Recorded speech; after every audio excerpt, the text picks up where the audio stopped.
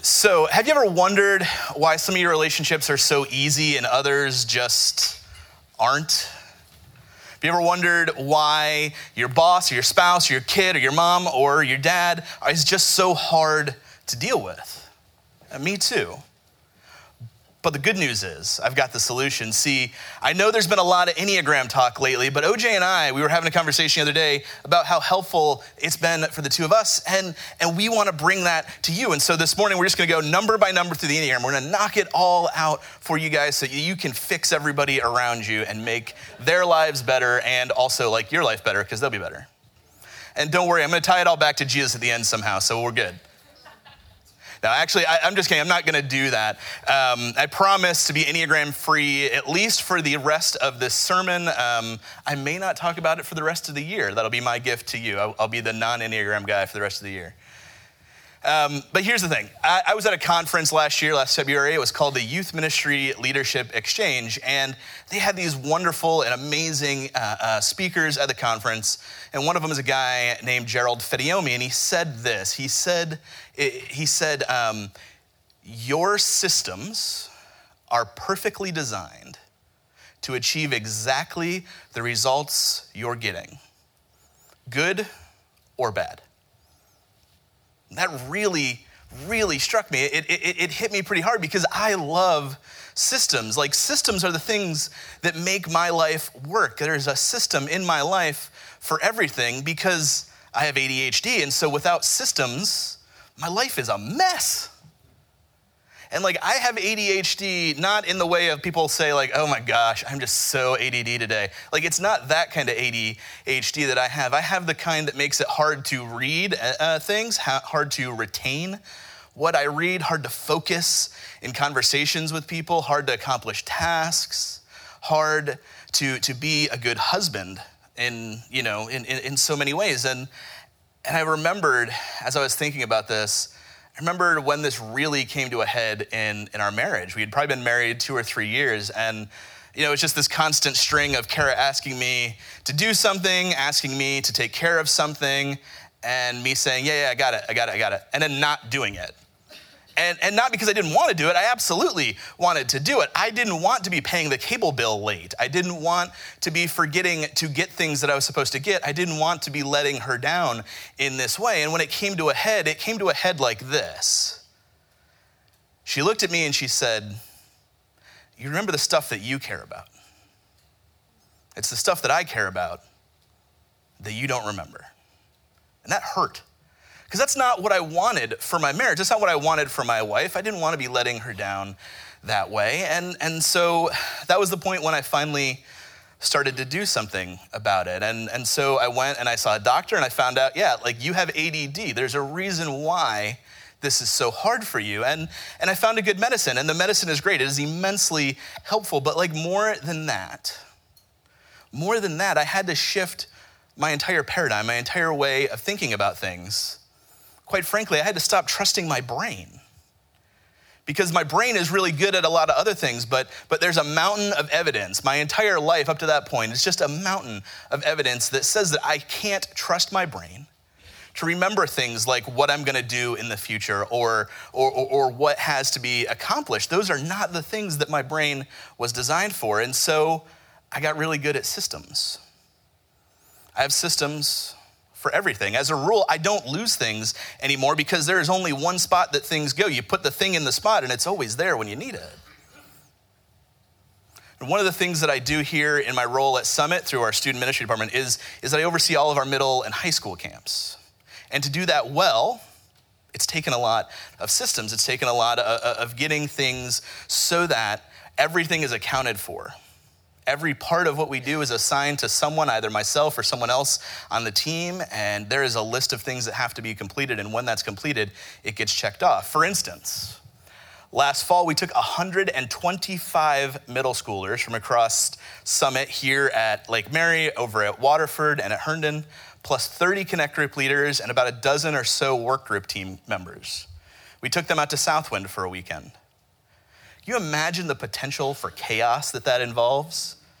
Like, I'm not talking about the students. The students are fine. Like, we got that under control. It's the logistics of it all, right? Like tracking that many people and making sure that everything is done on time, and like that everybody gets the right size t-shirt and that they know where their room is, and all of that, all the forms that have to be handed in. That's the stuff that can get terrifying if you don't have the right systems in place. And maybe you're thinking, yeah, I don't need systems. Maybe that's not a thing for you. But I'm telling you this, even if you don't think you have systems, you got at least some system in there. It may be a no system, and maybe that works for you, but you've got a system. Because most of the time, our systems aren't things we think about. Because systems apply to more than just getting things done. That's the easy way to see them, but systems also show up in our relationships. Like, think about it this way. How often do you spend time with your friends? And who initiates calls when you guys plan those things out? When you talk to a family member on the phone, do you always say, I love you at the end? Do you tend to call each other at the same time each week or on the same day? And who usually calls who? How about with your kids? Do you guys have like a bedtime routine? Is there a certain set of words that you say to each other every night? When you read the Bible and your relationship with God, do you read, do you pray, do you journal, or whatever it is that you do to connect with God? Do you do that at the same time or in the same place? When you pray, do you use the same words? The reason that we don't notice our systems is that they become ingrained in us over time. It's a slow process. We do something that works once, and so we do it again, and we get further and further along the road to having a system ingrained in us.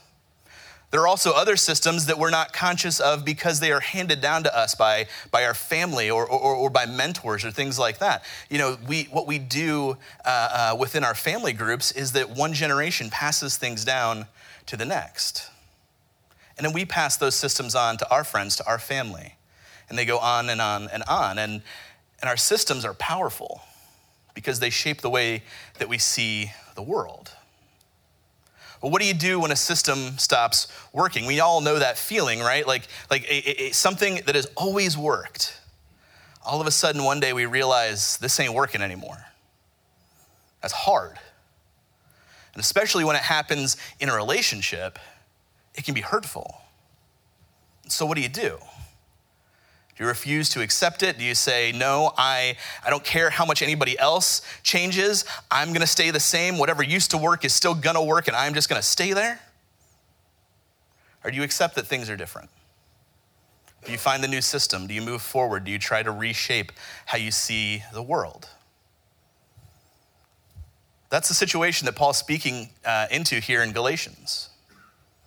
We're going to wrap that up today. So you can read along with me in your Bible or on your bulletin. We're starting in chapter 6, verse 11, or you can just listen along as I read. Chapter 6, verse 11, Paul writes, "See what large letters I use as I write to you with my own hand. Those who want to impress people by means of the flesh are trying to compel you to be circumcised. The only reason they do this is to avoid being persecuted for the cross of Christ. Not even those who are circumcised keep the law, yet they want you to be circumcised that they may boast about your circumcision in the flesh. May I never boast except in the cross of our Lord Jesus Christ, through which the world has been crucified to me and I to the world. Neither circumcision nor uncircumcision means anything. What counts is the new creation. Peace and mercy to all who follow this rule, to the Israel of God. From now on, let no one cause me trouble, for I bear on my body the marks of Jesus. The grace of our Lord Jesus Christ be with your spirit, brothers and sisters. Amen." We did it. That's all he wrote. Galatians, done. And I guess if we want to get technical about it, that's all he dictated. See, Paul, like most writers in his day, would have used a professional transcriber to write his letters. In Greek, these guys were called an amenoesis, which is really fun to say, but nowhere near as much fun to try to spell. And so back in that time, if you wanted to write a letter, you'd dictate the body of the letter to the amanuensis, and then once he was done with that, you'd take the pen and you'd sign off yourself. And that's typically where we would expect Paul to say, give my best and so, hug the kids for me, grace and peace, y'all, I'm out. But that's not quite what Paul does here, is it? Now, instead, Paul goes like all caps on us. He says, see what large letters I use as I write to you with my own hand.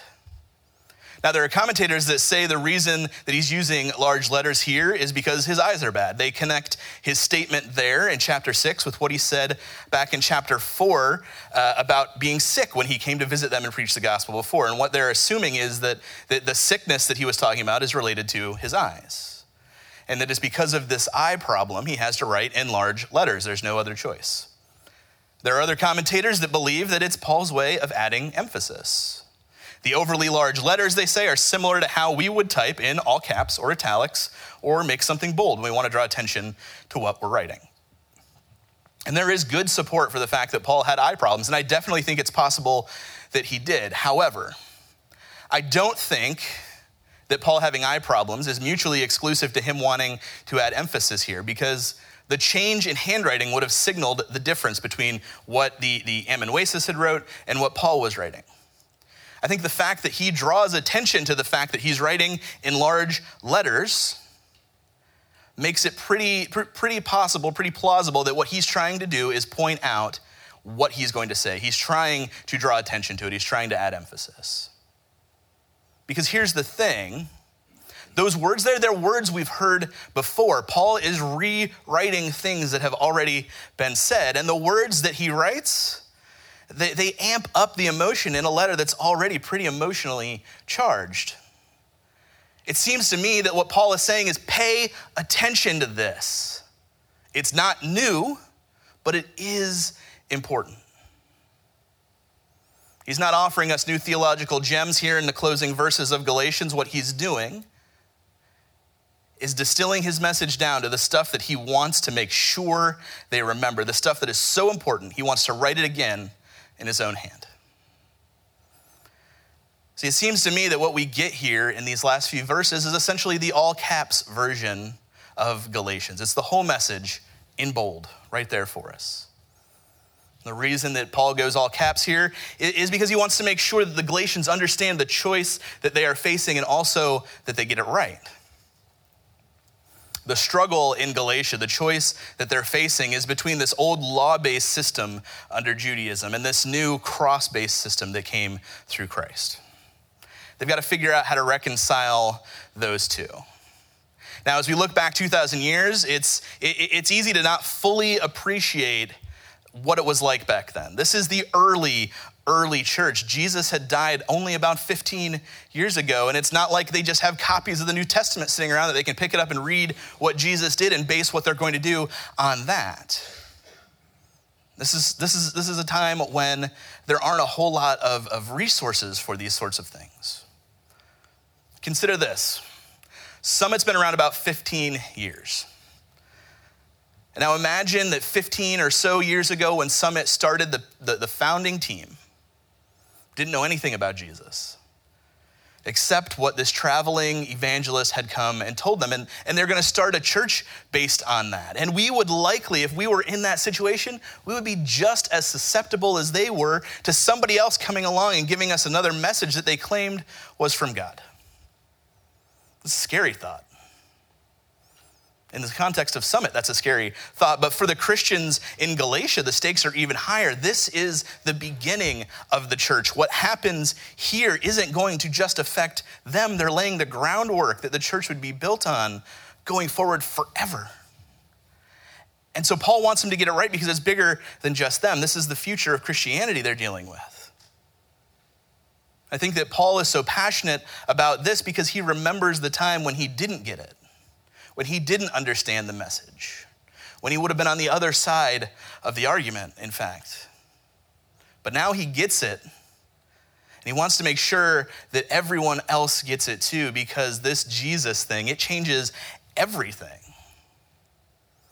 And he knows that if they integrate the old Jewish ways back into the way of the cross, it's not going to work because that old way, it's going to undermine the power of the cross. And so in these verses, Paul talks about circumcision, but what he's really talking about is the old way of Judaism versus the new way of the cross. And to Paul, it's clear, and we've seen it time and time again throughout Galatians, the only way is Jesus plus nothing. But old systems and old paradigms that have been long ingrained and long instilled in people are at play here. And when those involve religion and institution, it's even harder to break out of those paradigms. And it'd be easy to read some sort of anti-Jesus, like Pharisaical opposition into the guys that are saying, y'all got to do this the Jewish way. But here's the thing. Those people believed in Jesus. They believed the message. But they're struggling between these two worlds. They're holding on to the old stuff and bringing it into the new stuff, in part because they're under pressure. They're under pressure, the commentators say, either from the Jewish authority who's looking at them and saying, hey, like you're talking about us, but like Jesus into that. And so they are pressuring them to be more Jewish. Or it could be coming from the outside, from the Roman government, who's saying, like, y'all don't look like Judaism. Judaism has protection under our government. And if you guys aren't Jews, then that protection stops. So I don't know exactly which situation is right, but either way, this Jewishness that they're trying to maintain, it's an attempt to appease somebody. And either way, what Paul is really getting at is that coercing the Gentile converts to be circumcised is an attempt by these guys to do it the easy way.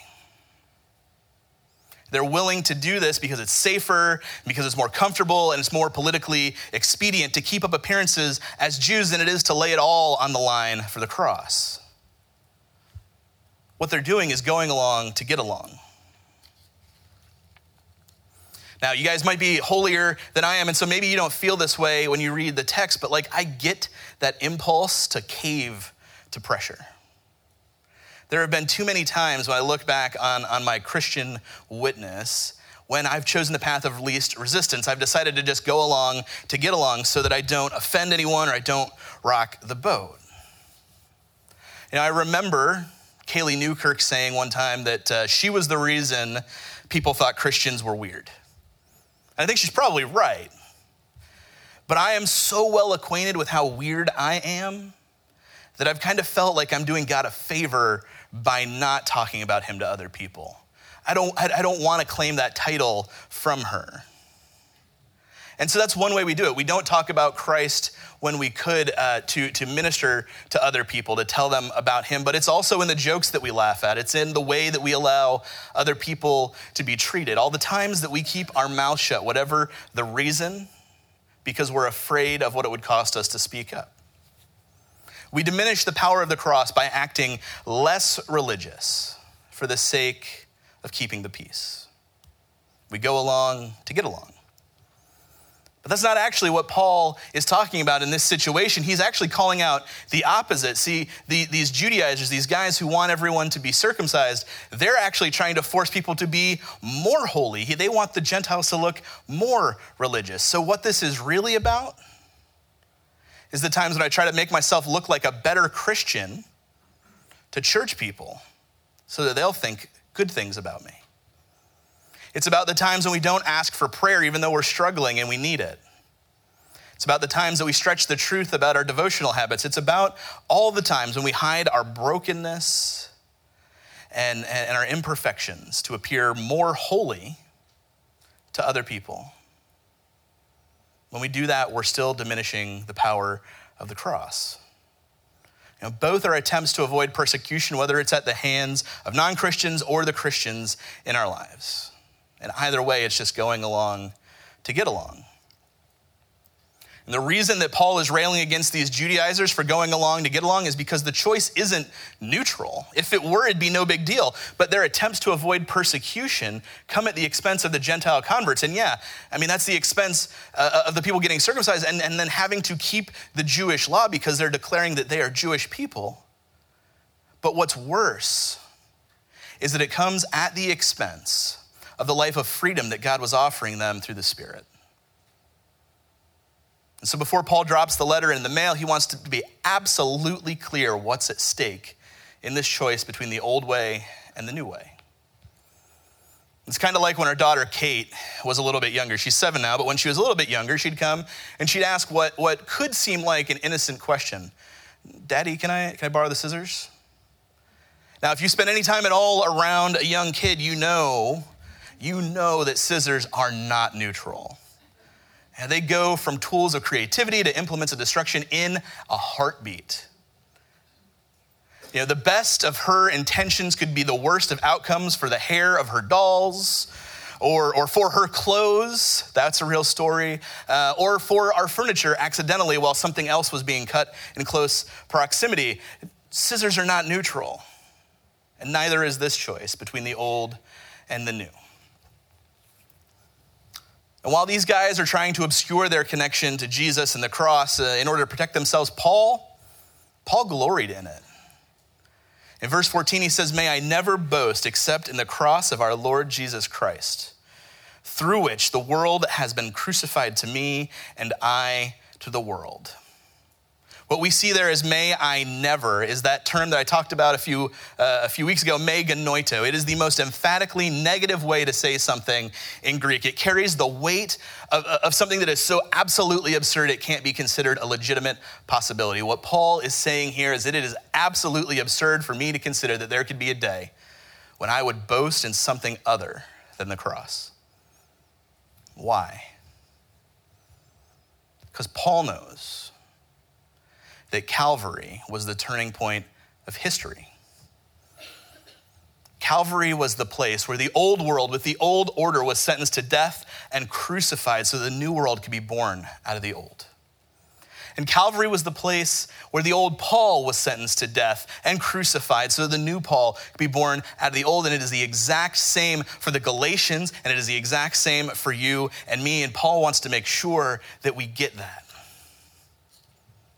Through the gift that Christ gave us by going to the cross, both circumcision and uncircumcision are meaningless because they are part of a past paradigm, one that Paul has told us already in the letter was intended only to be temporary anyway. Everything has been made new through the resurrection of Jesus. The only thing that counts now is the new creation. So what do we do? What do we mean when we say a new creation? I think there's two ways that Paul is talking about this. There's two ways to understand it. Paul is telling us to become a new creation individually, and that we are supposed to participate in the new creation corporately. And when I think about what it means to become a new creation, I go to another letter of Paul's. His words in 2 Corinthians 5:17 is what pops into my head, where he says, "Therefore, if anyone is in Christ, the new creation has come. The old is gone, the new is here."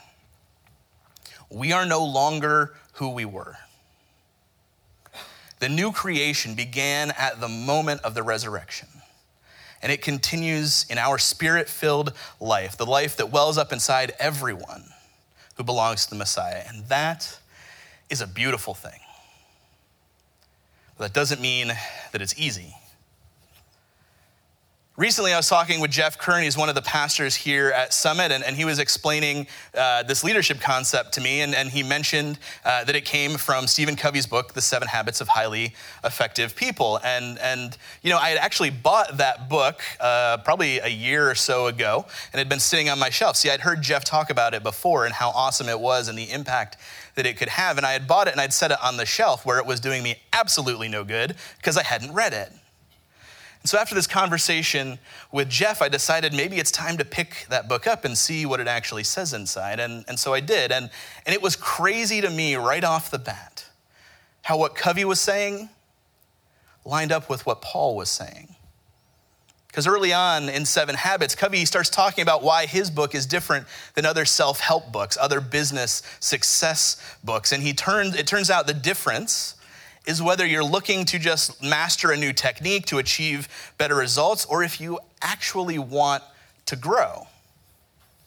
Actual growth, he says, is harder than learning a new technique because actual growth requires more from you. You can't grow just by changing something that you do. You've got to change your paradigm. He uses the metaphor of vision, and what he says is this: the improved technique approach, it's about doing something different with what we see out there. The new paradigm approach is about changing how we see things. That's why what these Judaizers are trying to do won't work. The new paradigm approach requires that you actually change how you see things. The cross isn't just another technique to be applied in pursuit of holiness. The cross changes everything. And it's not God's way of asking you to try harder or be a better person, a more successful person. It's an invitation to be a new person, a new creation whose life is permeated by God's grace. So living as a new creation, that means that we stop doing it on our own. It means that we stop trusting that we can fix ourselves. It means that we stop trusting how well we can do things to count toward our righteousness. It means that we stop indulging that part of us that thinks that we can earn our way in to some extent. Living as a new creation, totally different approach. And it's not that godly living is unimportant. It's that no matter how goodly you live, there's no godly living without the strength that only God supplies. And God supplies it only to those who put their trust in the Savior rather than themselves. No matter how good you get at your religious skills, that wouldn't be enough, because not breaking the law isn't identical to obeying the will of God. You can do everything perfectly and miss the will of God entirely. The cross isn't about changing what you're doing. The cross is about changing who you are. You've got to let it change who you are. Are you willing to do that?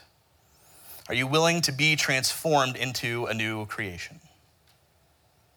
So that's one way of looking at this. And honestly, that is the way that we are most accustomed in the evangelical church to understanding it, being transformed individually into a new creation. But it's incomplete. Because when you take verse 6:15, where it says neither circumcision nor uncircumcision means anything, what counts is the new creation, and you set it alongside what Paul says in verse 5:6. For in Christ, neither circumcision nor uncircumcision has any value. The only thing that counts is faith expressing itself through love. It seems clear that this new creation thing has something to do with faith expressing itself through love. Jesus was reconciling us to himself not only as individuals, but also as his family. This becomes even more apparent when we look at verse 16, where it says, peace and mercy to all who follow this rule, to the Israel of God. Through Christ, we're made into a new creation individually and the new creation corporately. In verse 328 of Galatians, Paul says, there is neither Jew nor Gentile, neither slave nor free, nor male nor female, for you are all one in Christ Jesus. The sacrifice that he made on the cross, the thing that changed everything, was for each of us, but also for all of us. Together, we are members of Abraham's family. We're citizens of the true Israel of God, his chosen people. And that's the only thing that matters. Living as a new creation, it means that things are different than they were under the old way. Faith expressing itself through love, it requires that we search out and break down the boundaries that we've created, either intentionally or unintentionally, that get in the way of us living out this part of Jesus' teaching. It requires that we reach out to those who are different than us so that they get to hear that God loves them. It requires that we remember that we don't need to become exactly the same to be a part of the new creation, because ethnicity no longer has any meaning in terms of a person's acceptance. Everybody's welcome at the table. The new creation, it seems to me, is a place of hospitality. I heard this definition of hospitality recently as inviting outsiders to gain the privileges that only come to insiders, and to share the love of God with those who do not have the standing to expect it. I was hit hard by that definition because it is so broad. It is so broad. But it is also the most accurate reflection that I can think of how we can reflect Christ's love to the world around us. Think about it.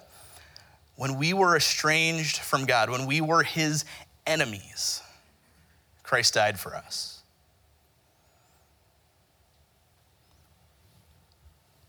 That gift, that act of hospitality, it came at a cost. The Son of God had to suffer and die so that we could have a place at God's table once again. The new creation is a place of openness and invitation. In these 8 verses, I think what we've seen is that Paul has condensed his letter down to its most basic form. And it seems to me, as I've read this through a few times getting ready for this sermon, that there is an inherent question underlying those verses and really the whole letter. I think Paul's asking, how could anyone who has glimpsed Jesus as the crucified Messiah still want to cling to a set of values, a set of symbols, and a way of life that's already been declared dead on the cross? And I know that Paul is writing that to Jewish Christians in these churches of Galatia, but it applies to us too. The question to us is, what are the values? What are the symbols? What is the way of life that we are clinging to? And is it any less dead than the ones that he was speaking against 2,000 years ago? Is there any more sense in our resistance to change than theirs? Are you ready to stop trying to add Jesus into what you're doing and give yourself fully to being made into a new creation? Now, if you've never done that before, now is a wonderful time to do that. And if you have done it before, the question is this: where in your life do you need to be made new? This isn't a one-time event. This is a constant, ongoing process. God makes us new every day, little by little. It is hard, but it's worth it. What is it that God is calling you to surrender to him? Where is he calling you to trust him more fully? Are you ready to be about the work of building the new creation by inviting to the table those who are different than you? Let's pray.